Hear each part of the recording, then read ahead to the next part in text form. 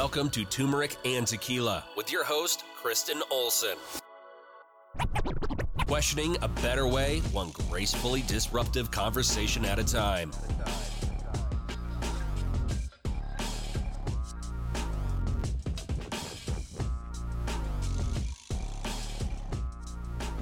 Welcome to Turmeric and Tequila.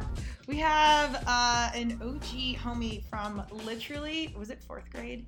Kindergarten. Was it kindergarten? Remember the picture of us? You had your nice Sally Jesse Raphael glasses on. No, I didn't have glasses yet then. Oh. But I think I had like bangs and I was like looking at the floor and you're like looking at the back or something. Yeah, which is still the same look you do, which is perfect. I'm gonna have to dig that out for this post. Yes, yes. But literally known each other forever. So kindergarten, so elementary school, middle school, high school, we played lacrosse together. Did you play field hockey? No. I didn't think so. It's all a blur. Someone had a stick. But today, I'm going to let Jessica do her intro as I always do for everybody. But I like to do a lot of podcasts or conversations around stuff that's coming up anyways. So instead of like seeking out topics, which some of those I do with just stuff I want to talk about, but when it keeps coming up in conversation, I kind of know like, okay, that's like something we should talk about on Turmeric and Tequila and like dig into it. So, you know, as we're in a social world and we're in a fitness and health and lifestyle world, but amongst all these things is the question of alcohol, to drink or not to drink. That's really what William Shakespeare was wondering. To be or not to be, in case I lost anyone. Anyways, and now it's kind of at this, it's like, you know, the turmeric and tequila, the whole base of it is like balance. You don't have to cut out any one thing or what have you. It's about monitoring yourself and keeping things in alignment. However, with alcohol, and this is what we're going to kind of unpack today, you know, the cause and effects, what it really costs, is it really worth it? Because it is an important piece of society. All of the above, because it is such a relevant piece of our world, and it's starting, I think, even younger and younger. So we're going to wrap on all that. But before we do, Jessica, tell us a little bit about yourself, what you're getting into now. She just recently started a company. Go ahead and put that on blast if you so wish to. Well, first, happy New Year's Eve. Oh, yes. Very apropos. Yes. Having this conversation on a night when people are maybe imbibing a little bit more. And we'll cheers too. Yes. To 2020, man. Woohoo, a new decade. Here we are. God bless. Yes. So serendipitous. Yeah. Jess Crow, known you forever and ever. Facts. I am a human being starting there. Yeah. Place. I think we are. I'm a professional friend. Yeah, I just started a company called Apogee. www.apogee.biz. Will you spell that? APOGY. Yeah, not like APOGE. APOGY. Yeah. APOGY. Got it. Yep. It's an online training company. So this podcast all about disruption in an elegant way, right? What's the graceful disruption? Graceful disruption, yes. Right? I'm trying to disrupt the higher education, professional development space, providing online training for people who want to up-level their skill set in the workplace and also help bridge that gap between being a human doing and being a human being. So a little bit more mindful. And started she that was in, not to interrupt your flow, but yeah. How long were you in the corporate world? Over 15 years. Okay, So right out the gate. Stem from really college. authentic space. Yeah. A lot of aggressive corporate ladder climbing. And then just realized this is no longer the right place for me to continue to learn and grow and serve. And part of that actually stems from, I'm also a yoga teacher. I started teaching this year, and that was one sort of, I don't want to say nail in the coffin, but maybe it was for my corporate career, where I realized, you know, this is no longer kind of my people. My people is maybe more in this space. So have my own business, teach yoga on the professional front. And then on a personal front, I'm a wife of 12 years, been with my husband for... Congrats on that. Has it been 12 years? Married, yeah. We've been together for 18 years. What? Me and Trevor, yeah. Wow. Crazy. Have we been out of college that long? Like 17, I guess. Oh, actually. 17. Seriously? So I'm a year off, yeah. That's like a whole human, okay? Yeah. Oh, wow. Thanks for reinforcing how old we are. Hashtag Botox. Okay. I'm here for it. Okay. Keeps us young. Yeah. So we've had that. And then I've got 2 kiddos. I've got an 8-year-old. And then I've also got a little man who's 5. Adorable and sweeties. Adopted him through the foster system. So we've been foster parents, had a whole journey with that and infertility and all sorts of fun stuff. But what I love about, you know, kind of where we're at is that I feel very much like everything has sort of unfolded for a reason, and I'm where I'm supposed to be, and my family's where it's supposed to be. So yeah, that's my bio, my quick and dirty. Love. Well, I really love right off the bat that it's, I mean, you genuinely have have had this really authentic balance of like super work experience and then super life experience. Like, I mean, we are older, but like you guys went through some stuff. I mean, the fertility and like adoption and all, like, that's a lot. That's like, and that's your personal world alongside a really, you know, high intense, stress, demanding, corporate situation. So that in itself will, you know, wear you down or make you stronger. And I think it was, you know, again, like really good experience. So I'd love having these conversations when, you know, people like you can sit to the table and be like, I've actually been on both sides. Been there, done that. Here's where we've been, and here's my helmet in case you need it. Definitely builds empathy for, I mean, honestly, I do think it does. I think going through really rough stuff helps create an awareness and space for understanding for other people who are going through those things, which is why I was excited to talk and am excited to talk to you about, you know, today, alcohol and kind of that balance that we, you know, struggle with or maybe don't struggle with, but how it's so prevalent in society and the impact it has on reducing stress, which was kind of, I think, the big thing over the past. If I could mark my 30s, I think stress was sort of a common theme, and for many people it is. Yeah, well, it absolutely is. And I think, you know, our young people have gotten better about understanding like self-care and what you need to do, even if it's like stepping away or meditating or massages. We didn't grow up with that, or at least I didn't, you know, of that mindset, even as athletes. It was never like, the training room is where you go when you're injured. It's not like you go there for a recovery ice bath or maintenance or anything like that. Like, it was never that mindset now. And actually I have a lacrosse friend that's starting a mindset business for high school students. And I think he's getting out of the corporate situation. He's actually a teacher. And they're like cutting his salary, but so he's like venturing on his own. But I think his timing's perfect because now it's relevant in that younger space. Thank goodness, because the theme of all my podcasts, regardless of what it is, it's kind of gone back to like self-care, self-awareness, and like discovering who you are. Even when you said like I was in the corporate world and I figured out these aren't my people, well, they probably really never were. You just didn't know it yet. And so many times in my life where I'm like, no wonder I didn't feel like I really fit in, because that's not really your tribe. And like, you don't actually want to be doing that. And you're out of alignment with core values and so many other things. Like, no wonder it didn't fit. Oh, but we like the same sport. Okay.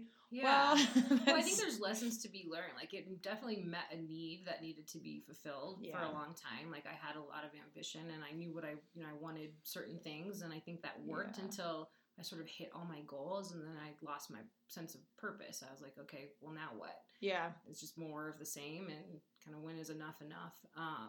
So that's when, and I think it was in that point too, where I realized, okay, I can just keep making money to buy more things, and that doesn't seem like a very fulfilling life. Well, it is when you're younger. Like, it fills your cup until it doesn't, and it's like, okay, well, I have a closet full of shit I don't know what I'm going to do with. Right.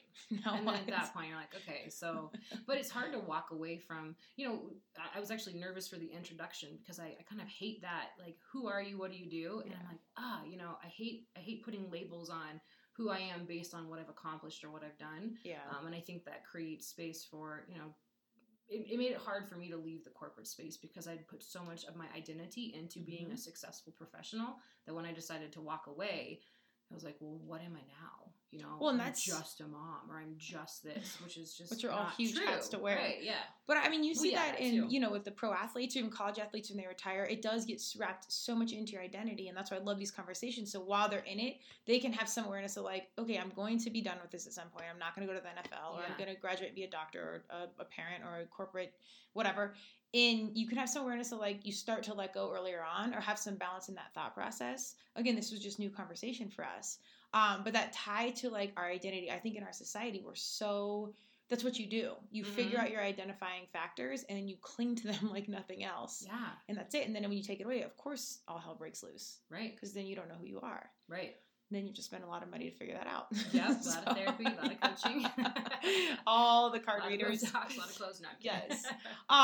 Well, so on that note, and I think all of this kind of stems back to, before we were recording, we talked about how, you know, the 5 people in your world are the most impacting, or your immediate environment. No matter how strong of a human you are or how much work you've done, if you stay in something long enough, it really does chip away and you start to lose grasp on who you really are. Right. And I think, and we said this, you know, anything in excess is, you know, poison. Fitness, counting carbs, dieting, you know, anything that might look healthy on paper and it gets to that too much factor, it becomes detrimental. It's like positive and negative addictions. If it's an addiction, it's an addiction. Right. And if it's, that's not a good thing in any case. So. Right. Well, I think it's just, you know, constant, like, cost benefit analysis, which it sounds a little formal, but really just checking in and being like, okay, how do I actually feel about this? And I think that's where we come in with alcohol. Jess and I are very good at spring break. So, that's, Cheers. what it is. Cheers, here. I really do, genuinely do enjoy tequila, hence I named the entire show after it. And the whole point is like the turmeric and tequila, the balance, because figuring out this balance, in training and competing, there was times where, we didn't drink or we didn't, go out or do anything. It was all about like waking up and feeling like 100%, being able to train and then max out 100%. And it wasn't hard not to drink. That being said, I always felt like I was missing out. And it wasn't like I can't get wasted tonight. It's like I can't have a glass of wine with dinner. And then it's just, I'm not good with limitations in general. Like most time I wouldn't like, I don't drink during the week now at all anyways. Yeah. But knowing that I couldn't, or there was some limitation there, it wouldn't bode well for me. But the second you take it away, I think you notice how much it's everywhere. Yeah. And all the time.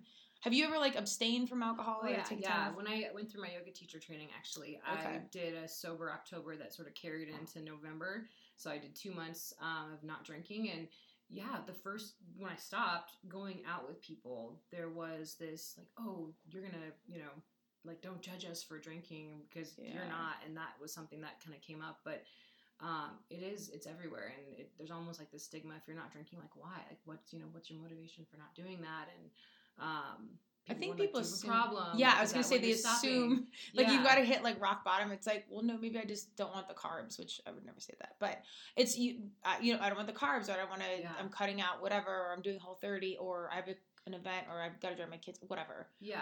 But people always do assume like, oh, were you an alcoholic? Yes. And you're yes. Like, well, no. Like, no, I'm doing a lot of yoga. Also, all the time. I wear tight pants all the time. We got to keep this, what I'm saying. Everybody's real. Yeah. But it's funny though. And so I've got, people in my life too that have decided to stop drinking, either abstain or just, take pauses here and there. But there is this stigma around if you stop, then something happened that led to you making that decision that's negative versus just making a decision to be healthy or because you've got things that you want to get done and drinking doesn't support, you getting stuff accomplished. Right. Well, and have you ever abstained? I think we didn't drink for, I don't know. Well, in college, we didn't drink during the week at all because we had training and practice. It was not even a thing. It was definitely not my college experience. Even, I know. Most people say, they're like, are you sure? I'm like, yeah, dude, I swear. Maybe that's why I'm still raging now.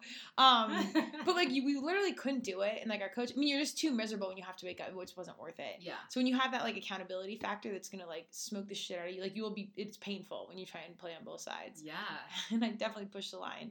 But taking that time off, I think you really start to learn and see like the appreciation and admiration you have for people that really stick to it. And they're like, no, I actually just really don't want to do this, addiction or not. And all the more championing if it was an addiction situation, because it's that much harder knowing not only that you don't want to do it anymore. Again, it's everywhere in life and it's socially acceptable to do it at all times. Even if you're going to drive home, even if you're going to a wedding or a baby shower or whatever situation it might seem like it might not be socially acceptable, it pretty much is. Yeah.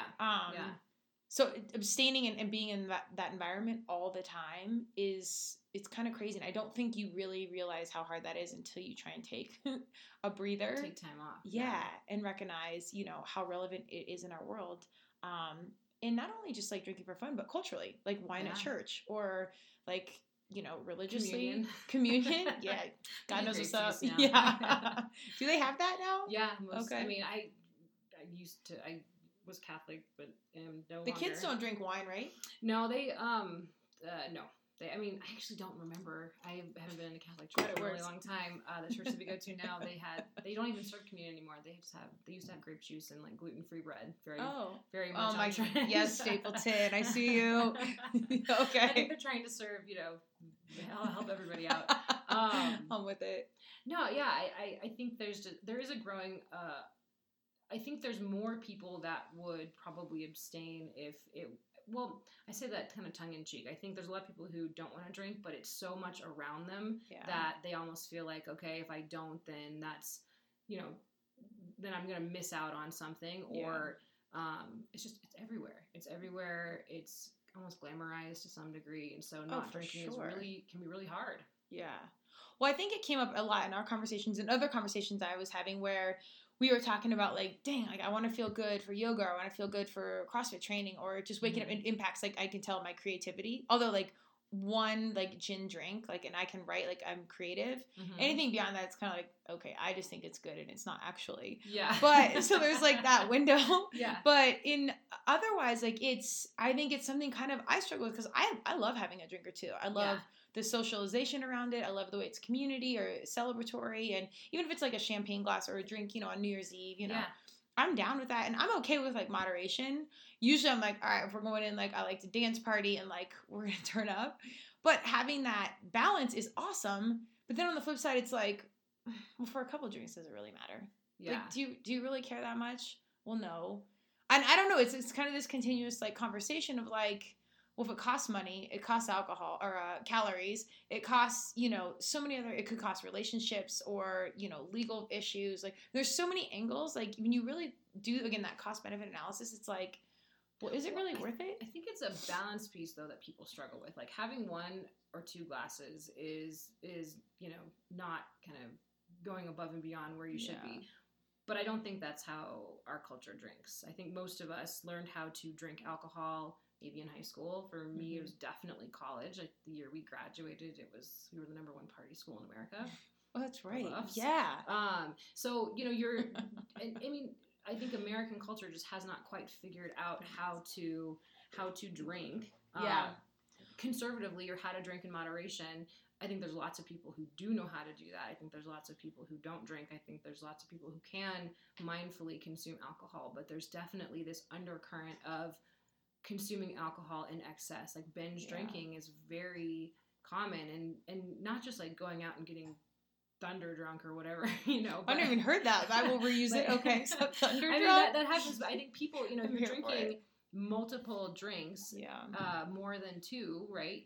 You're kind of going in that direction, and it is so common. I mean, I live in a neighborhood where you can drink at the pools. And in the summertime, Oh, I didn't know that. I had an article in the local newspaper, like, parents, please stop drinking so much at the pools, because the high schoolers who are watching your kids are sick of, you know, you not being watching your own kids. Wait, do they all drive home though? I mean, I know you guys are all close. Everybody rides bikes. I mean, you okay. That makes me feel a little bit better. I mean, hopefully people aren't driving, but I just think having, you know, there's just, it's very acceptable to consume lots of drinks regardless of your age. You know, I just think that's just kind of how culturally it's I'm not surprised uncommon. they did that. Do you think it would be better if like they had a rule like no drinking, but like didn't enforce it? So there was like less people that did it, but like they still kind of did it on the sly, because my family would have. No, it feels like prohibition to me. Like, okay. So you think it's better that it's like free reign, go with it? Yeah, because then you almost like see it and you can kind of, you know, be present to it and you know, like help each other out, I guess. I don't know. Who knows? Maybe it shouldn't be allowed. I don't know. I bet you it's. I would think honestly. This shit out. I mean, guessing. I would bet it's probably pretty much the same. Like if they're gonna drink, they're gonna drink. If it's not enforced, if it was like hard rule, put it in like a water bottle or something. I mean, again, that's how we grew up. Like whatever. It's like my parents were never getting super lit. I don't know. But like it was. I mean, it was kind of always a thing, and then other parents always did. But it wasn't like don't drink at our soccer games or don't do this. But I don't know. Actually, was it we played on the same soccer team? We did. Yeah, like was 8,000 high school.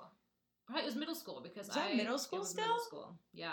Okay. But see, that's the thing though. People weren't drinking at soccer games back in the day. Like my parents. Yeah, I don't think my parents were. You know, it's the weekend. People are packing Trulies and White Claws and heading to their kids' games. Yeah. Like it's just very, and that's just for adults. But I would imagine even younger, like it's, you know.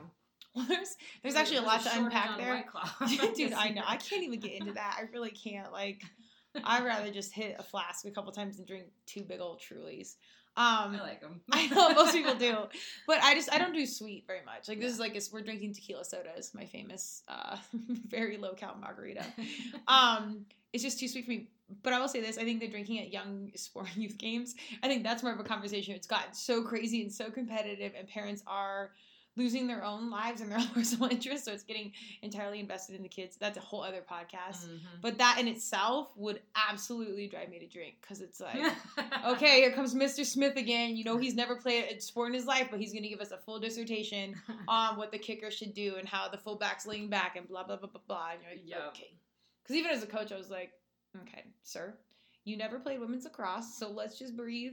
And it was a whole thing. So well, they started this thing. So with my kids' soccer, they're like, please be quiet. Like they have this whole entire mantra for families now, for parents, where it's like, don't talk, don't even cheer. I'm kidding. It's not that intense. Wow. But it's like, don't coach your kids from the sidelines and have a good attitude. And they're talking about the parents because. Is it working?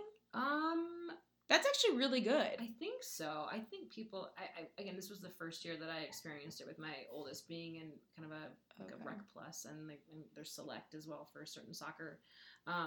Yeah, parents get intense and very competitive and they're living vicariously through their 8-year-olds. Yeah, they got to take a turn. I will go back to the alcohol conversation, but I literally started one of my mini IGs, Compete Honorably, which was literally no business agenda, not sitting there to be monetized or sold or whatever. But it was a pledge where it's like, I'm not going to monitor you. And this, again, when I was coaching Grandview High School, women's varsity lacrosse. It wasn't about like the rules and regulations, which are all necessary and I'm completely a fan of. But it was like this like self-accountability. I'm like, there's no conversation around like, okay, I'm telling you not to do this, but also you look like an asshole. And like, this isn't so becoming was for the parents or this is for anyone, like any athletes I got to revamp it. And it was literally just a pledge you sign online and everyone could see who did or didn't sign it. And there was, no stipulations or sponsors. And it was purely like, I'm reading this. I pledge to compete honorably. I'm minding my own behavior because it's a representation of me, myself, my team, my country, whatever it might be. And at the end of the day, we're responsible for ourselves. Like, even if you get in trouble or you get called out on the play or whatever, you still look like an asshole. And it's not, if it hurts another player or it's almost kind of like drinking. Like, it's just not worth it if you're too much. So be mindful of yourself. Stop waiting for the ref to control you or a parent or anything else. Pull back. Or I had parents sign it too, saying like, okay, we're going to, support our kids in this. And then we're going to, be competitive and honorable on the sidelines, but in the right, graceful way. I think, God, this was 10 years ago, and I think there was like 200 people that had signed up, and this was before social media, really, before anything. And all I really cared about was that my Grandview team got it and my parents got it. Yeah. So we could negate some of those conversations. And I think it worked, even if it just planted a seed of awareness. That's all I really wanted. Right. Like if someone's going to be an a-hole, which I did have a couple, for the most part, everyone was pretty darn awesome. It was there. It's like, I'm paying attention. I'm telling you, I'm doing this, what's going on as a coach. I'm planting the seed in your mind. If you can even be slightly aware, that's all that I can ask. Yeah. Well, the reason I ask is it reminded me a lot of like the culture building that happens in a corporate environment, right? Like excellent. You try to manufacture to some degree the experience that you want your employees to have. Yeah. And it works. It works for a long time. It works more for some and less for others, depending on how bought in you are to whatever it is you're trying to create, develop, sustain.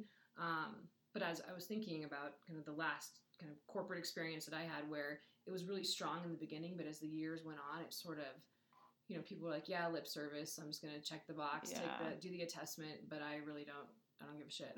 Well, I think that's nature though. I think over time you drink the Kool-Aid hard, then you start to see some truths around things and you start to get to know yourself better. And again, it may or may not have been my people. I've evolved from this. They've evolved from me, whatever. Yeah. Like things just take their course. And I do think Impact loses its, place in your head over time, no matter what it is. When it becomes so, second nature that you almost see like a reinvestment in whatever it is. Yeah.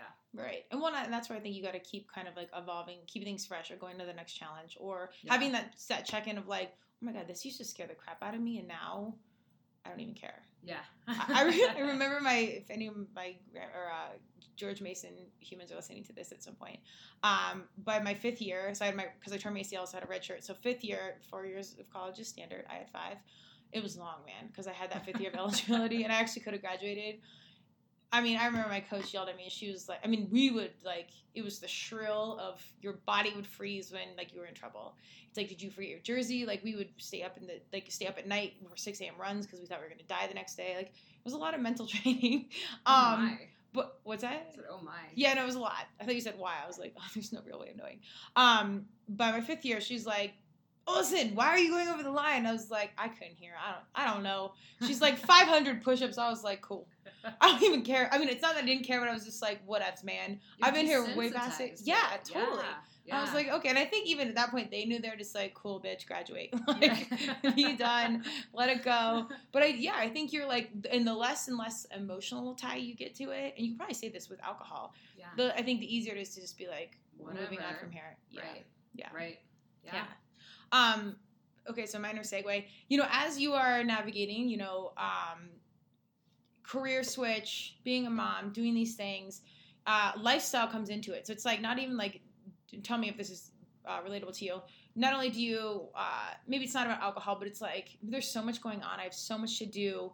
How much does alcohol really fit into this picture, regardless if I want to drink or not, because it makes me tired, or it's one extra step when you're already like super, super busy as a human? How do you navigate that conversation? How's that impacted your world? I mean, I think it's, and I don't know, I can't speak for everyone, but for me in particular, I will consume like a glass of wine or two if I've done everything that I need to do for the day.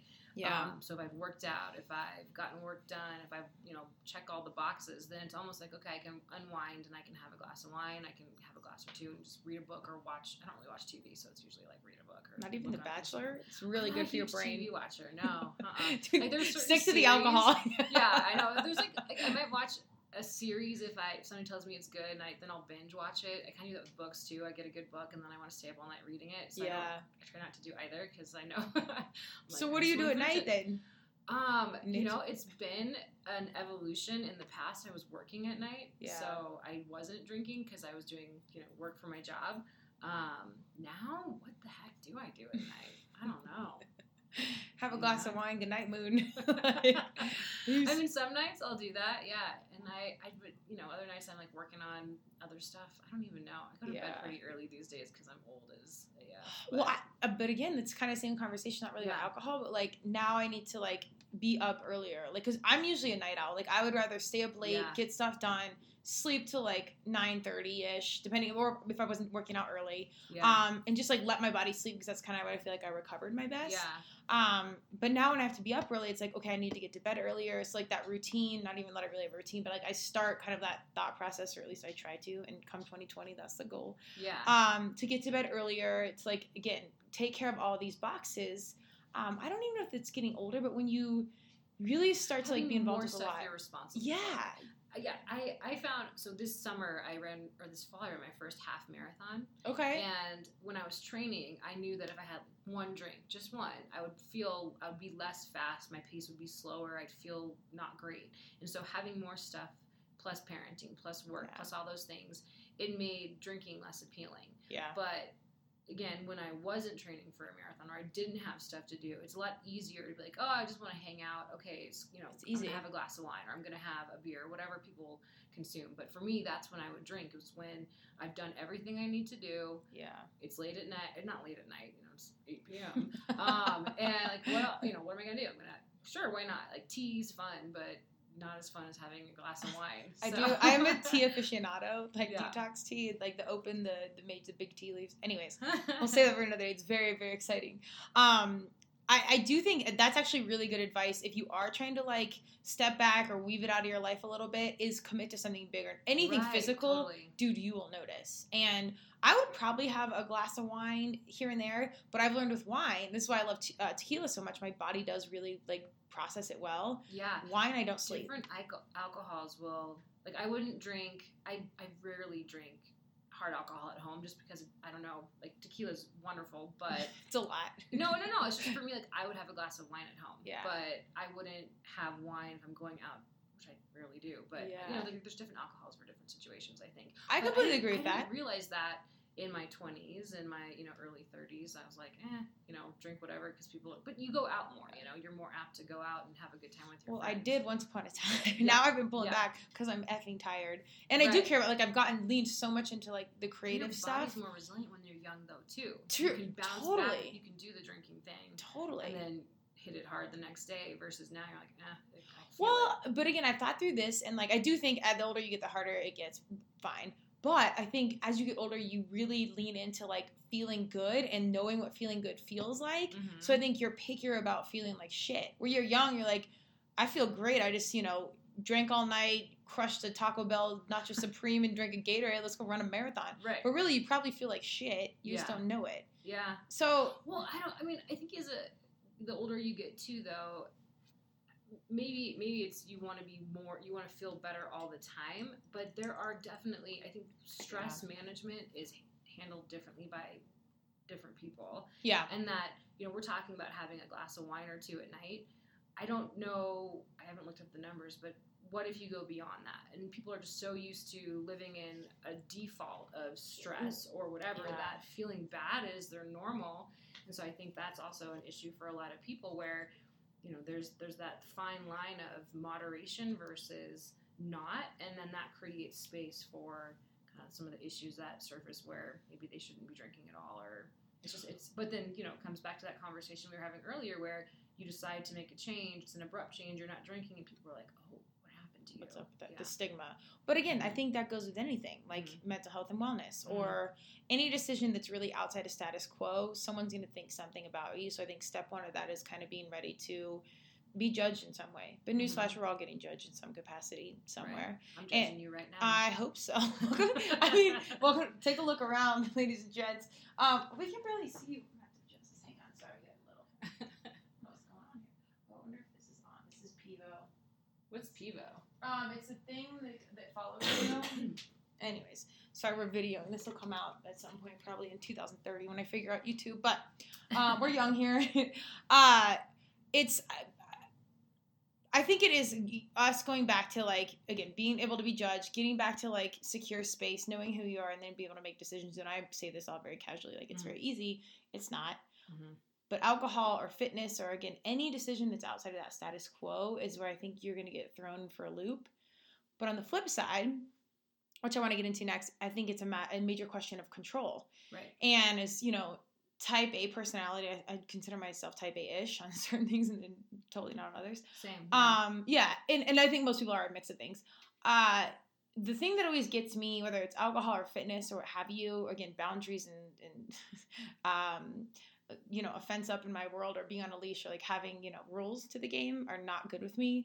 So I know that if alcohol or CrossFit or fitness or whatever is taking over, that's always a good checkpoint for me, where it's like, okay, it's not really about drinking or celebrating or training. It's like, this is actually running my life now. And if that happens in any piece of anyone's world, even if it's not like to, the degree of like alcoholism, where like we're super far to one side, it's just like, well, I'm tired and I didn't get work done.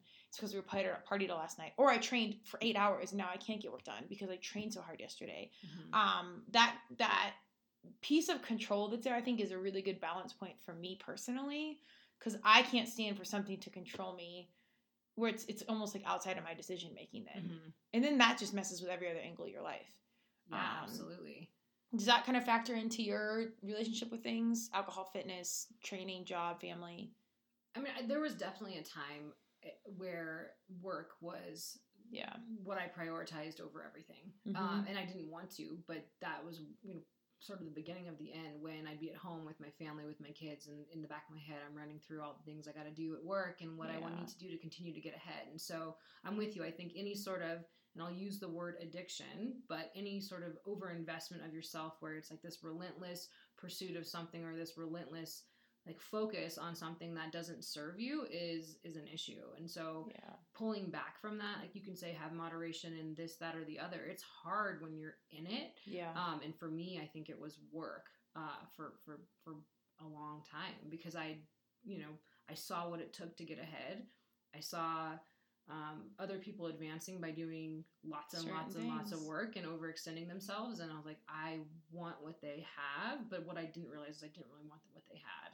Well, not to give up everything. I don't think not for what it costs. That was the aha. I was like, no, actually, I don't want this at all.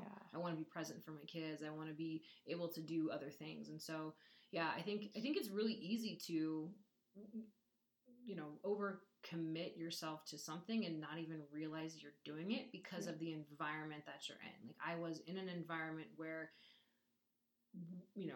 working tons of hours was the norm. It wasn't unnatural. It was what you did to advance. And if everybody around you is doing everybody's that's doing it, your normal. And then you start to develop behaviors that align with what's happening in the workplace that you don't necessarily, like, if you weren't in that situation, you wouldn't behave that way, but now it's how you, which is sad, right? Because I feel like I'm a strong person and I've got great values, but when that's your environment, you align with that because it's how you survive almost. And so, you know, for me, it was work. For other people, it could be other things, but that was definitely something that I was addicted to for a long time. Well, I think that's just human behavior. Again, it's like groupthink, and there's many, I think, technical textbook names for it. Yeah. But really, it's you get in a certain like fishbowl world, and everything around you that's crazy is normal. So that's your new normal. It's like you go from weed's so normal, not normal. Like I used to joke with my husband, I'm like, it's like Game of Thrones. It is. I never watched it, but yes, it's great. That's one series where I only watch documentaries. Okay, but also good. So as I teach yoga, people are like, have you seen the new Bikram documentary? I'm like, oh no, I was supposed to. I was gonna watch it. Like I don't know what's happening. I don't teach Bikram, but that's a totally different animal yoga format, by the way. Yeah. I love hot power fusion. Don't write our letters. No, but I what were we talking about? Total pivot on the combo. I don't know. I just had my thought around it. The group think and like the formal textbook, conversation. I mean, basically it's a slippery slope because you don't know what's going on until you're out of it. Yes. And that's what I was going to say. And I was going to ask you, like if Trevor or your kiddos or like your good friends pulled you out being like, what the F? Because I think it takes, again, really good people in your life to be really honest with you and be like, this is too much. Like I had my family being like, training, this environment, like you need to stop. This is crazy. And not like you need to stop, but like, are you happy? Yeah. No, so for sure, Trevor, my husband, definitely we had that conversation. But the kicker is that in that space where you're successful, you're making money, you're getting accolades at work, like you get reinforcement. People are like, oh, you're doing so well. And yeah, you get reinforcement for the behavior. So no, it was like, I'm super unhappy here. I don't feel like I'm, living, behaving in a way that really, I it's out of alignment with how I think we should be acting in the workplace. Yeah.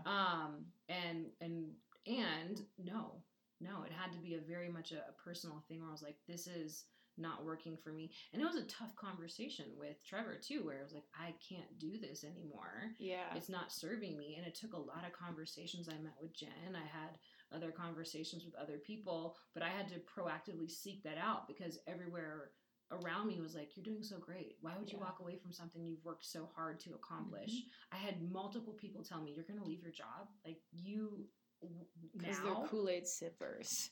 I don't know if they're Kool-Aid sippers, but I think there's some glamour in success, right? There's some glamour in whatever, but if you're if it looks good on Instagram, I get it. Totally. I mean, this is the business I'm in. I get it. Yeah, but I mean, just in general, like, oh, it looks great, but you feel like shit on the inside. That doesn't.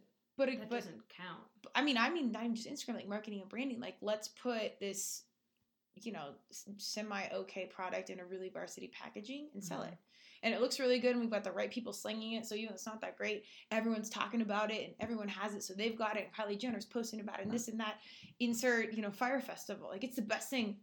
3 months later, it didn't happen. Yeah. Cheese sandwich with a mattress. Right? And you might die and or get robbed. Like, I don't know. Again, I think you have to really consciously pull back and like cling to your core values or take that note to find them out and then keep good people around you that when it gets heavy, and you may or may not listen, because again, most of my like type A varsity humans, like present a challenge, they're going to stick to it. They're going to get it. And I have so much respect for that, and I identify with that, even if it kills us. And that type is usually survivor. So you can withstand a lot. Like it takes a lot to like get into that break point of like breakdown, breakthrough. And it's like, what am I actually doing right now? Right. I'm miserable. This is costing me family time with my dogs, time with my family, whatever. And inserting like a pivot point there, like that's really, really hard. It is. I mean, I didn't even know. I thought my core values were one thing until I really did some work to understand they were something else, because you're creating, everything that I was doing before was based on what I thought I should be doing, what I saw around me. So it is hard to pivot. And if you don't know what your true values are and you're comfortable with what those values are, then you're not going to make that leap. And it took a lot of work to get to that point to be able to say, I thought I cared about this. This is what I really care about. And that's okay. Right. And then, being able to walk away from something that doesn't serve you, it's super hard. It is. And this is why I am passionate about like marketing and branding. It's not that, again, it's about these, sale points or, Rolexes or things you can buy or success. It's like the OG philosophy of like reality is nothing more than applied meaning. So because I've been fed this dream of, do this, you will get this, and it doesn't matter how you actually feel. This is what you're supposed to do. This is what you got to do. And then you get a little bit older, and you're like, I'm genuinely unhappy. Yeah. And everything I was taught and supposed to be and want to do, I don't really want to do that. So what's that question? And I don't even blame anyone or anything. It's just like societies, our social norms, you know, what we grew up with. However, this is the positive side, I think, of social media, podcasts, these conversations where it's like our kiddos can hear this stuff and be like, oh, well, maybe I don't have to have this question at like 30. Right. Maybe it can be like 15 or earlier. Yeah. Like that's I will tell you the darkest point for me in the last like decade was right after I got promoted. Really? The role that I wanted at my job. Wow. And why was that? I hit my goals, and then afterwards I was like, that's it. And then I thought, okay, so now I have to keep going. Like it felt like never enough. Yeah. I was never going to be enough. I always had to keep it's like a drug. forward. Yeah. And when I hit that point and I had all the things that I thought I wanted and that I thought I should accomplish, totally lost my sense of purpose. Yeah. I was like, now what? So that was hard. It was like very, I was probably depressed. Well, I think it, again, like, what do I do now? Yeah. I'm going to walk away from everything that I wasn't thinking that at the time, but I was like, this is it. This is it. I can't spend another decade here, you know, decade climbing the corporate ladder well, dude, then you're 90 and you look back, and if you know, let's say you made $10 million over 10 years. So each year you made $1 million, but those 10 years you were without like your kids and whatnot. And it sucks if you did spend those 10 years, but if you have all that money and you literally broke it down the dollar to the hour that was not with your family, it's like, is that really worth what it costs? I think there's a point where for me personally, it was like, I needed to have that 15 years of work experience. That for me, I wasn't thinking about other things, and you know, that I needed that experience. For you. I needed that journey. I needed those lessons that I learned. But then I also needed to walk away when I realized this is no longer serving you and you're no longer serving them. Like it's just not good on both sides. And I think that's a point where for me, it took a year to get comfortable with that decision. And I know a lot of people who were in the same boat as I was, who don't walk away because they're afraid of what they're going to lose. They're afraid of what might happen to their quality of life, when in reality they might have the financial means, but they are miserable, you know, or they're using alcohol, other things to relieve stress that they don't even know that they have, because that's just how they operate. I mean, we have friends where you're like, what just happened here? And they're like, oh, I'm fine. You're like, no. Actually, no. Just kidding. Yeah. So I think it's really hard to make big changes when you've been doing something a certain way, and when society does tell you, like, this is normal. This is how you should live your life. And to say, ugh, you know, no, I can't do this. For me, it was a very personal, I know I can't continue on in this space. Making the leap was hard. I definitely, you know, God bless my husband, because it made that a little bit easier. Yeah. We also were smart about it. We saved money. We had a plan in place. I wasn't just like, F it, I'm out. Well, I think matters too. Yeah, and that's what I was gonna say. I think I understand, like, you're younger, you work maybe 24 hours, you don't have kiddos yet, or you can kind of just be like, you know, hooked to the game and play that way for a while, and do it responsibly, because we all got to pay bills, and I understand that. And you also got to service like your own self, like needs and competitive edge and whatnot. And I think that's that should be championed, that you took that time and you were like, this actually does matter to me, and I do want to reach these goals. And then when I get to the top, it's kind of like, oh. And like my comparative journey in that, like where I identify and relate to that, isn't probably work, I would want to say, because I still have goals, right? But it would be like the team stuff. It's like, okay, well, we get to the pinnacle of something, and like, I mean, on all my fitness, like I wanted to win a D1 championship with lacrosse. I wanted to go to the games as an individual and be up there, and I'm so thankful it worked out as the team. But like you get to like the top, quote, and then you look back and you're like, okay, well, everything I really enjoyed of that was really the journey, the training days, the, you know, matching outfits, or, you know, talking about like, we all have to eat this shit food. So I mean, mostly, I should have told you what to wear today. I know, right? But like all the little things in between, and then it kind of kicks back to where it's like, okay, I got to the end point, and if that's how it's going to be the end of my life, and all I really cared about was what I enjoyed was the journey pieces, and the pieces of the journey pieces that I enjoyed were like family time or this, and like when I'm going to work, I have anxiety, or going to training, I have anxiety, I don't want to be there. Your body, your mind, everything's telling you something. We're resilient to work through that for so long until you can't anymore. But when you're constantly in that environment or drinking in, marketing messages or cultural messages or the 5 people around you messages, this is what's real. This is what you get championed on. Mm-hmm. You've got bulimia and everyone's telling you how great you look skinny. It's like, you're going to keep up these behaviors until you can really like jump into that tidal wave and like put up a stand. Well, I mean, I agree with you. And I think it's pretty great, actually, you have the self-awareness to say, I enjoyed the journey in the corporate this took time. space. This took time. Well, I mean, the reflection, it is so much about how we do. Results oriented. Yeah. Like the journey does not matter as long as you get the outcome. And so I think that's where it gets really messy for people who are in a corporate setting in particular. This is like, pro sports. I mean, I didn't get to the level we were going to get paid, but no, it's you either win or lose. Anything else together does not matter. So no, I get it. Yeah, I just never got paid to play. Person on the side, but you're getting the outcomes that are desired, then cool. Yeah. And I think that's the hard part. And I think we're bringing more of that, more consciousness into everything we do, more mindfulness is really critical for the success of businesses in the future and for the success of humans just on an individual level, because that's really missing. And I think that is very much glamorized in our society today, where it's like you see the Kylie Jenners, you see the athletes, and then behind the scenes you're like, what the hell? But it doesn't matter because they've got the things that we covet, So, and that leads to a lot of people being like, well, my process is super shitty and my outcomes are super shitty, so therefore I suck. And you've got people who, comparison is the thief of joy, but it is also, it's a motivator if you use it in the right way, but it's a slippery slope. Again, and I think that's just like alcohol. Like, it's such a balanced piece, and it stems back to like mindfulness of yourself, because some people can have 10 drinks and then not drink, or like maybe a drink once a day and it's not a big deal. It's all like relative to you and your world. And having that kickback of like, where am I at? What am I really doing? Is this being glamorized? Am I doing this because I saw this in a music video, or I'm just doing it to unwind? And it's that conversation with yourself and that self-awareness. And I will say, I don't think that journey and that process should ever really end. Like, it continues as you get older, maybe even more so, because we are, exposed to more things, although our kiddos are exposed to a lot through, digital stuff. But as adults, we do get locked into our little worlds, and you kind of get set into a routine, and then you're kind of exposed to things on like a whim, I want to say. Like, I started yoga. I take Jessica's class. It's wonderful. Yeah, girl. And, if I'm new to it, I'm like, okay, well, what mat should I buy? Or like, when do I sign up? Or what class should I, like, you're so naive to some things. You just kind of go with like the influencer that's around you.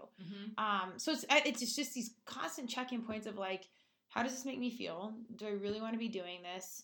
And what are the repercussions of partaking in this? Yeah, it's like knowledge is power, but awareness is a superpower. Yes. Like, you can know things, but that whole like awareness and being present and mindful is just even next level compared to just knowing, right? It's doing as well.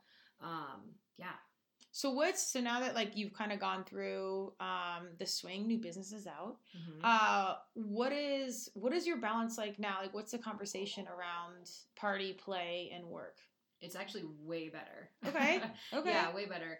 I didn't realize how off balance I was when I was in the space that I was before, because I think that was everyone, right? Like, everyone around me was in the same boat.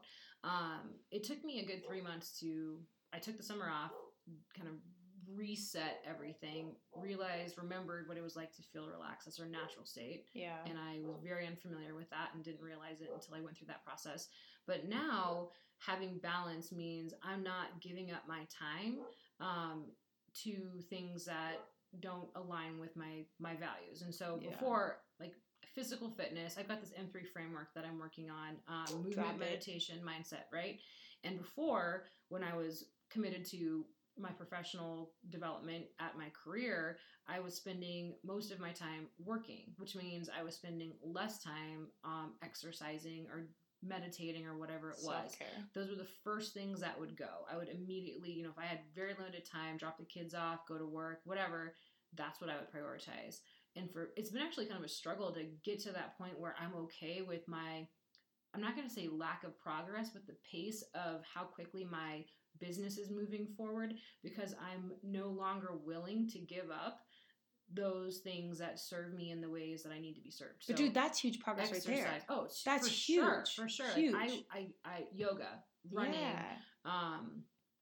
taking care of myself through eating nourishing foods, meditation, all those things. I prioritize those, and I do them versus being like, well, shit, I have to get other stuff done, and like going to work. And then, but dude, long term, that's so important. I know. And then, you know, and the stress. So I feel less stressed because I'm in more control of my schedule.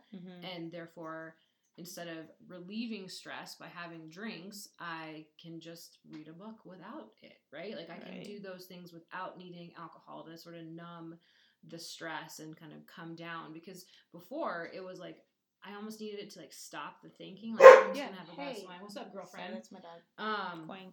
And then, and now it's like, I don't even, I went on a vacation, did not drink at all. And it was like the first vacation, this past summer to Florida. And I was like, I don't even need alcohol to relax because I'm already relaxed. Yeah. So yeah, much better. That's I actually feel like that's a pretty fast transition. Going from like high paced spin to like fully calm. Well, it's still hard for me to be calm at times. I didn't do it alone. Okay. Weekly coaching from like a life coach, entrepreneurial coach. Good for you. Yeah, no, it takes talking it out, honestly. Yeah. Well, again, this is all new. PTSD from being in that space. You have to withdraw. You had to withdraw, and you had to talk about what you're feeling. And it was crazy because things would come out in the conversations I had with my coach that were related to me kind of reducing stress. That even went back to things like my childhood and blah, blah, blah. It all adds up. Leaving my job, I started thinking about my dad. You know, like my dad died when I was in high school. Yeah.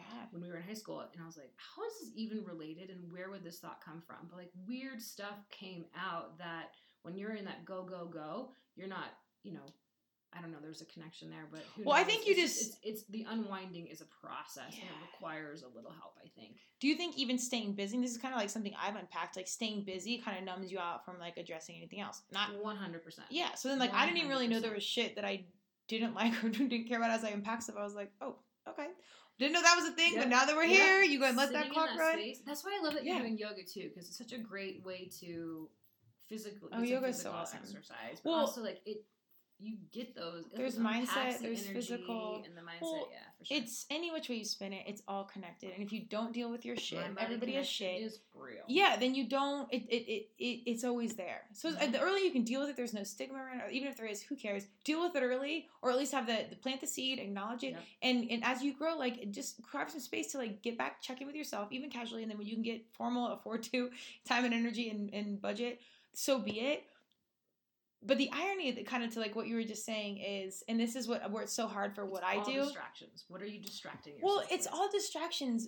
And so in a society where we're keeping up with the Joneses or the Kardashians or whatever, and we're, drinking marketing and branding, or you're in an environment where it's constantly consuming your thinking and shaping your reality, it's hard for us to not only break through, question a better way, and then pivot, but understand that your decisions when you choose to eat better and sleep, and then you show up to your yoga class, which is an influential position, whether you know it or not, and you can like present a mindful, quote or two or playlist, and then have like an intro and outro that's super like impacting, like that changes those 7 people's that you just coached, or 12 or whatever, or 50 the day immensely. And that's not immeasurable, like human wise or business wise. And this is what's so hard with me, where I'm like, no, we need to get good humans doing good things. I'm like, well, how do we measure it? I'm like, I don't know, but I've seen it and it works and it matters because I've experienced it and this is a thing. And I know long term it will become a thing, but old school business doesn't get it. And it's not about the business, it's about society, but where are the messages coming through? Business.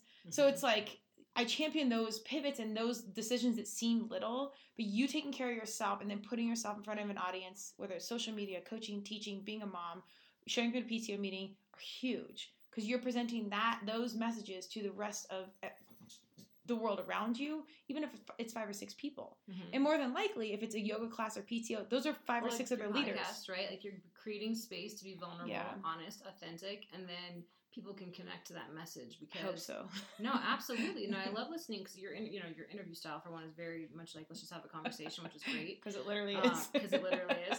But I think we need more of that versus, I've tried to enter into the Instagram, like create a profile for myself, but every part of it, I'm like, I don't know if this feels authentic because it's pictures of me that are beautiful, but and that's okay. Like manufactured, which is totally okay. I think what people are craving is a little bit more messiness, right? A little bit more like, just you're great, realness. But you also are real, and you have, the same trials, tribulations that I have versus everything. Even if the message is super strong, on a social media perspective, even if it's a great uplifting, we need that vulnerability. We need that messiness to connect. Otherwise it just feels like, well, what am I not doing right or wrong to, have that? And life is way more messy, way more complex than just pictures and words. Like it's, 2 steps forward, 1 step back. That is just 50. The name, right? Yeah. Like, you gotta have to like do these leaps, and sometimes it doesn't always work out. A lot of times it doesn't. But if you look at like the 10,000 foot view of just society itself, we came from this super, American conservative space, Leave It to Beaver, and then there's like, you can see patterns like revolution, there's like the 60s, and then the 70s are like super hippie, and we're like against all this stuff, and nobody can drink alcohol, and then shit got crazy out here. Like, God bless. Here, let's go do all the weirdest things ever. And again, too many boundaries. So, right. Yeah, you need to have moderation, but we get, I think as a culture too, we get so down on ourselves where we think we have to cut it off or not. It's very black and white, and that is just not how life is. Life is super gray area, and getting comfortable with that, I think that's like the next opportunity for our generation, for our younger generation, is to recognize like it's not this cookie cutter linear approach. There's a lot of pivots, a lot of kind of going all over. Well, don't let that like snowball to a bigger problem when you could have just nipped a smaller problem in the ass, and now we're like all the way to I don't want to be here anymore, and it's just like, well, actually just get out of the environment that you're in because it's toxic and you hate it. It doesn't. It's not what you want to be doing anyways. And where the reason I wanted this cast and I was so pumped about it was because, Jessica and I, we love to have fun. We'll out there. I love to dance party. If you ever can't find me, just check the dance floor, even if there's nobody there. Usually by herself. Yep, it's super weird, but it's just Whitney Houston and I. I love the fun. I love the party. And then I'm hungover. I'm like, ugh, not today. Bad decisions. But that balance is huge. And I think this conversation is important, not necessarily to have a solution for anyone. I just encourage everybody, if it's something's on your mind and you want to talk about it, or you're like, excuse me, how did you navigate this? It may or may not be a big deal. Talk about it. And it's, because when Jessica, we started talking, she was like, oh, thank God you feel this way. I was like, dude, me too. I'm glad you're like kind of in this boat. Like, does it have to be either or? Like, should we not be doing this because we are wellness and fitness and we've got all this stuff to do? We're launching businesses further. Yeah. What is the balance? So I think the basic takeaway is you talk to the people that you trust and that you respect. And 9 times out of 10, I think, even if they're like grade A game, rocket science, whatever, there's going to be some human piece that's like, you know what, I actually hear you. And I was kind of wondering that myself. Yeah. And that space in itself, just like, knowing you're not alone in this conversation. Let's freaking talk about it. This is all normal. Yeah, that was a day after we went out. Truth. In yoga, let it be known. After yoga class, I was like, what happened? Yeah. Not that we didn't know what happened, but it was like, whoa, things turned up. It was fine, but I was like, what's going on in suburbia? Let it be known. Yeah. But I think though, recognizing that does happen and not having shame or guilt or whatever around I had a blast. It was great. Yeah. But it was also like, whoa. We were back in high school. Whoa. But it does happen, and it's okay, and not, being like, well, I did this, therefore I am never going to kind of get to where I want to be. It's just so not true. And I think creating space for that conversation is really healthy. And I think that's why we wanted to get together and just talk about how, everything fits together, and that just because you have things that happen, it doesn't mean that dictates how things are going to happen in the future. Right. And funny enough, I was listening to another podcast today, and there was this woman who was talking about Maya Angelou and how, I think she was working for the Clinton administration, or she was like the poet laureate or something like that. Okay. And she told this story where, Maya Angelou, very respected, went to this event and was like blackout drunk and was hitting on men. I've watched all the documentaries. Yeah, and I'm like, I am so grateful for this in this moment because of the conversation we were going to have today, where it's like you can be the things and still be human and have those slip-ups and still be all the things. Dude, turmeric and tea lip, that was all the sides. Right? Yeah. And like, ideally, we get to a place where the swings are less dramatic, where it's less polarizing, and we can find that midpoint. But man, that journey is so real for everyone, where saying, even this woman who is so revered or revered or whatever the hell word is. Yeah. She still had that shit happen to her too. I'm like, God bless. You love her even more. Like, makes it even better. But I think it's, first of all, I think my creatives always turn up. Yeah, my security's here. Okay. And I watched so Nina Simone, Dr. Martin Luther King, Maya Angelou, they all used to get together and have like parties, like civil rights movement. I'm like, could you imagine those conversations in those rooms? And it's like, you're having drinks, you're having fun, but it's like passion and fiery personalities and like truly statement makes, like, we're gonna like die for this cause. I mean, that's some, like, it gives me the chills thinking like that. The room of that is incredible. Yeah. My parties are working on getting that important. But it's remarkable. It's been my computer screen. And I think, again, you can see somebody that's this powerful and this influential and this impactful, and then she turns up. It's like, oh my God, you're also a human. You're also a human. That makes her message so much more impacting. Beauty, though, and that's why I think some of the dangers of social media are, because Yeah. you see all the beauty, like air quotes here, Yeah. but behind the scenes you're like, oh my. Yeah. But then let's talk about that behind the scenes, because that's the real stuff. And if there's more awareness of that, then everyone becomes, again, awareness is a superpower. Then you can start to make the changes you want to feel good in yourself, because not everybody's going to feel great getting turned up. Yeah. But not everybody's going to feel terrible too if they do that as well. So how do you just normalize it for yourself and recognize what you're okay with, and then if you feel any sort of shame, guilt, whatever around it, make the right choices to be mindful so you don't do it in the future, which I think for me personally has been the hardest lesson, because things like alcohol, the second you have more than, one drink, you're like, oh, all those things I thought before, who cares? Getting turned up is super fun. Let's go have a party. Let's go dance party on a Wednesday by ourselves. That was me, yeah. Well, but again, I think these check-in points are universe prescribed. We're like, okay, well, let's check this in. I think they're good almost, because if you kind of stay in this like Manila zone where everything's okay all the time, it's like, okay, well, do you have a pulse? Like, are you like testing things at all? Like, I do think you need to be out there on the limit, kind of, forging ground. You don't need to be like in jail or like picked up off the street, but like, I think it's got to kind of like pushing, and then you come back, and like pushing and you come back. Mm-hmm. Like, I think that's actually a really healthy way to be. Versus trying to just live within these boundaries all the time. That's inauthentic. That's not healthy. Yeah. Yeah, for sure. and you're not being yourself. And I think that in itself will drive you to drink or do whatever you do, whatever your outlet is, or even drive you to do things and then keep it a secret, which creates a whole other like host of issues. Like, I'm fine. You're like, ugh. And now you have liver cancer because you're angry. God. Shit, things will show up in other places. Yes. Gotta get through that shit. So reach out to your friends. Beware of your check-in points. I would say, if anyone, a major factor for me of being like, okay, let's just dial in life in general, whether it's, going to bed on time, having, a few drinks versus like 10. 100. Yeah. Dance party, cut that off by 1 p.m. or 1 a.m. Is being, right? Oh, also true.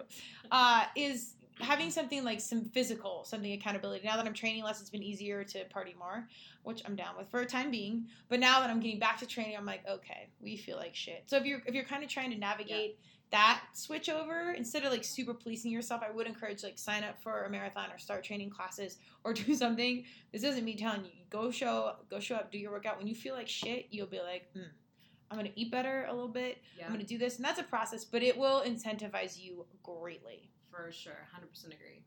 Outside of that, I don't know. I'm just trying to think for me personally. I'm no doctor and or nutritionist, but I'm little pieces that have dialed me back in are certainly like deliverables, schedule, work with imbalance, training, and then also, ironically, not having hard like boundaries. Mm-hmm. And this is my personality, so everyone needs to seek their own.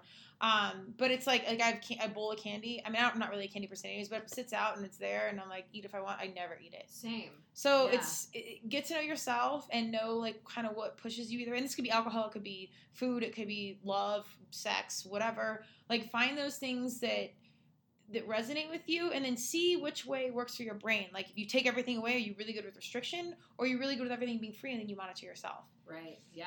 I think that's such a great call out, Kristen, because for me as well, if I tell myself no, then I'm like, I want it even more. Yeah. But if it's there, I'm like, you can have it.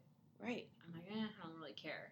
So it's almost like, I don't know what that stems from, but I'm in the same boat as you. I do think for some people that abstain piece is really important. Completely agree. But I also think that,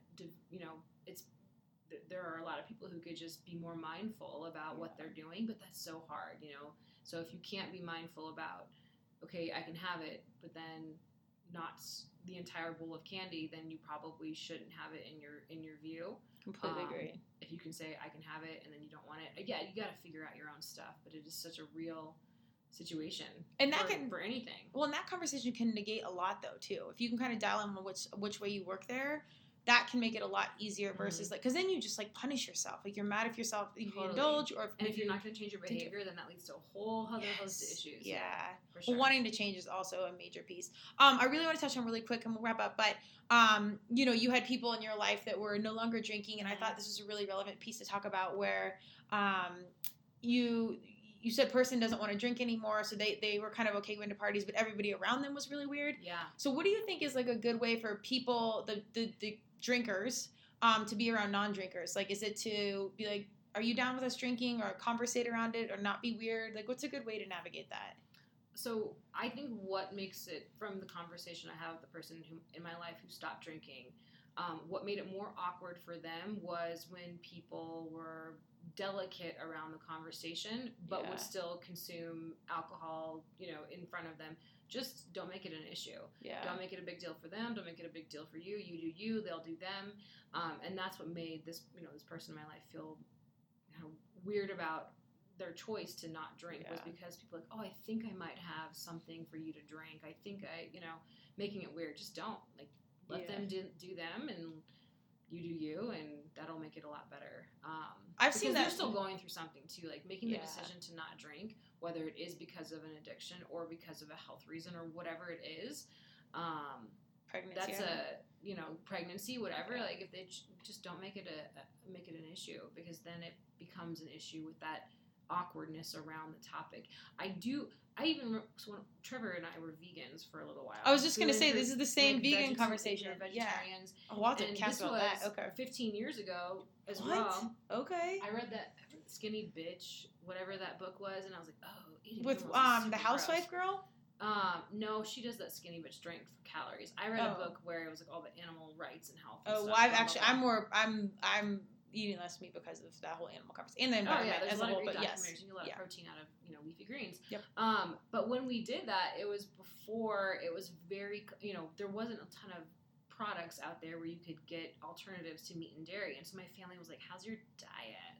How's your diet?" I'm like, "This is a way of life." Now I eat meat now because I don't know what happened. I just sort of evolved, but McDonald's in the is open. moment, it was like, okay, stop talking about this. I can eat. I can pick around the food. I can bring my own food. I can do whatever. You're making it weird, and which makes me feel weird. Yeah. And it kind of chipped away at my resolve, to be totally honest. Where I was like, oh man, I should probably just eat meat. So people don't but talk again, that shit about environment, me. it's the same conversation. Yeah. So and it's alcohol. They're like, it's just easier to drink. Yeah. When if you have a problem, maybe it is in the moment, but then you're, you know, for people who, like, I have another person in my life, just saying yes is a really bad choice for that person.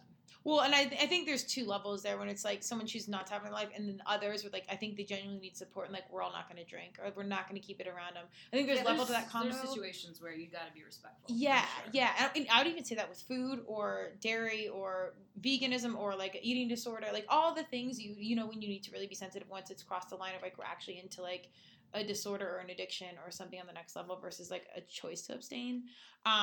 But either way, I think both of those are conversations. Yeah. And whether you need to support or be yourself. For sure. I agree with you. I will say though, if my family hadn't treated it like a big deal and just like, all right, you know, whatever, it would have made it a lot easier. I believe that. But I think that applies to once that person's made that decision on their own. If somebody needs support in something, that's a totally different conversation. Where you're like, I see you. You might need a little help. That requires an intervention. Yeah. So. Well, and I would challenge anyone that's like, because again, anything out of status quo, and even again, when you're aware, we've done the work, blah, blah, blah, we still have work to do. Even when you're aware and you're in the zone, we still have our like unconscious, like status quo bias. So I would challenge anyone to, again, keep that awareness, keep kind of like that self check-in of like, oh, you're a vegan, cool, what? Well, I guess I get 2 burgers now because you won't have, like, instead of having that whole commentary being like, oh, wow, okay. Wait, am I judging? Do I think it's weird because I don't do it? Do I think it's weird because society says this is weird? Or do I actually even think it's weird at all? Like those little, like, that little internal dialogue. Because that person's doing something where you're like, maybe I should do more of that. Yeah. In yoga, we talk about keep your eyes on your mat. Like, don't worry about what's happening around you. There's nothing you can physically do to get to a point where somebody else is at in that moment for a lot of different reasons. So just keep your eyes on your mat. Well, I do that literally in your class because I am dying and I have to. And I have no ego in it all. I keep my eyes on your mat. I'm like, push your toes forward. You're like, you're doing a pose that isn't a thing. That's you're like, yeah. Sleeping ran over roadkill. Are you alive? You're doing. There's no winning in yoga. That's the best part. Yeah, I love it. Non-competitive physical activity. It's way chill. Well, I appreciate you. Thank you for taking time. Yeah. It's New Year's Eve. Happy New Year's Eve, everybody. I sincerely appreciate it. Yes, don't drink and drive. Don't think and drive. Keep your bootstrap tight. I think the baseline of this conversation is like keep in touch with your community, and if there's something to conversate about, talk about it. If something does or doesn't feel right, talk about it, and be kind to yourself. Like we can all have these everything is normal. Yeah, breakdowns and get back. Absolutely normal, and no shame in our game. And if you're really good at partying, holla. Just kidding. But stay safe out there. We'll check back in. Please, Jessica, give us the quick 411 on where we find you, your businesses, where you at. My business is www.apogy.biz, apogee.biz. If you want some professional development, I'm going to launch our first course in the first quarter of 2020. Also going to get into the conscious leadership, conscious company space. So I'll bring that M3 movement meditation mindset framework to that. If you want a little bit of inspiration, I'm tapping into Instagram. It's I'm still getting in love with it, but it's a slow process. Jess Crow _M3. My platform really that I'm leveraging is LinkedIn. Jessica Crow. I think I was like one of the early adopters. So I was gonna say that's great. You have that. Yeah. Okay. So connect with me there. I would love to connect. Yeah. Check Jessica out and her class. Do you want to say where it's at? Oh yeah, and when? I teach at a Core Power in Stapleton Monday nights at 7:15, noon on Wednesdays. There's some amazing teachers there. Actually, go to any yoga studio. There's going to be some great teachers. But come check me out. We'd love to have you in class and take class with you. I'm always there. Checking all the boxes on the business front, on the mindful front, on the fitness front. I'm here for it. On the party front. No, I genuinely appreciate the eclectic mix of you being a human being. I think I used to sir. You're in the same boat. We out here. Yep. It's good. And you know, this podcast is 5 minutes old, so there's no always yet. But I love to check back in and see where it's at, specifically when like new businesses are starting, pivot point in life. And then maybe we'll have a conversation. And for all my young people that might be listening, we're a little bit older. And know that we're still having these conversations. So be kind to yourself when you're young. Yeah. But really, like when you're a kiddo, man, we've done a lot of time and energy and into figuring stuff out. Mm-hmm. And you know, again, the breakdown, breakthrough, what have you. You're in survival mode for most of the first half of your life, and then you finally kind of figure it out, and then you are less in that space, and you've got more room in your mind to think about these topics. Yeah. Are we hypothetically halfway there? Oh my God, I hope. I feel like I should have more figured out, so even on that note, not to completely take away everything I just said. Still working through it. Yes. All right, anyways, check Jessica out. I'll post all of her information. I appreciate you. Happy New Year. Here comes 2020. This will be in 2020 when I get up there, so yay, 2020, we're in here. Appreciate you. Cheers. Thanks, Kayla.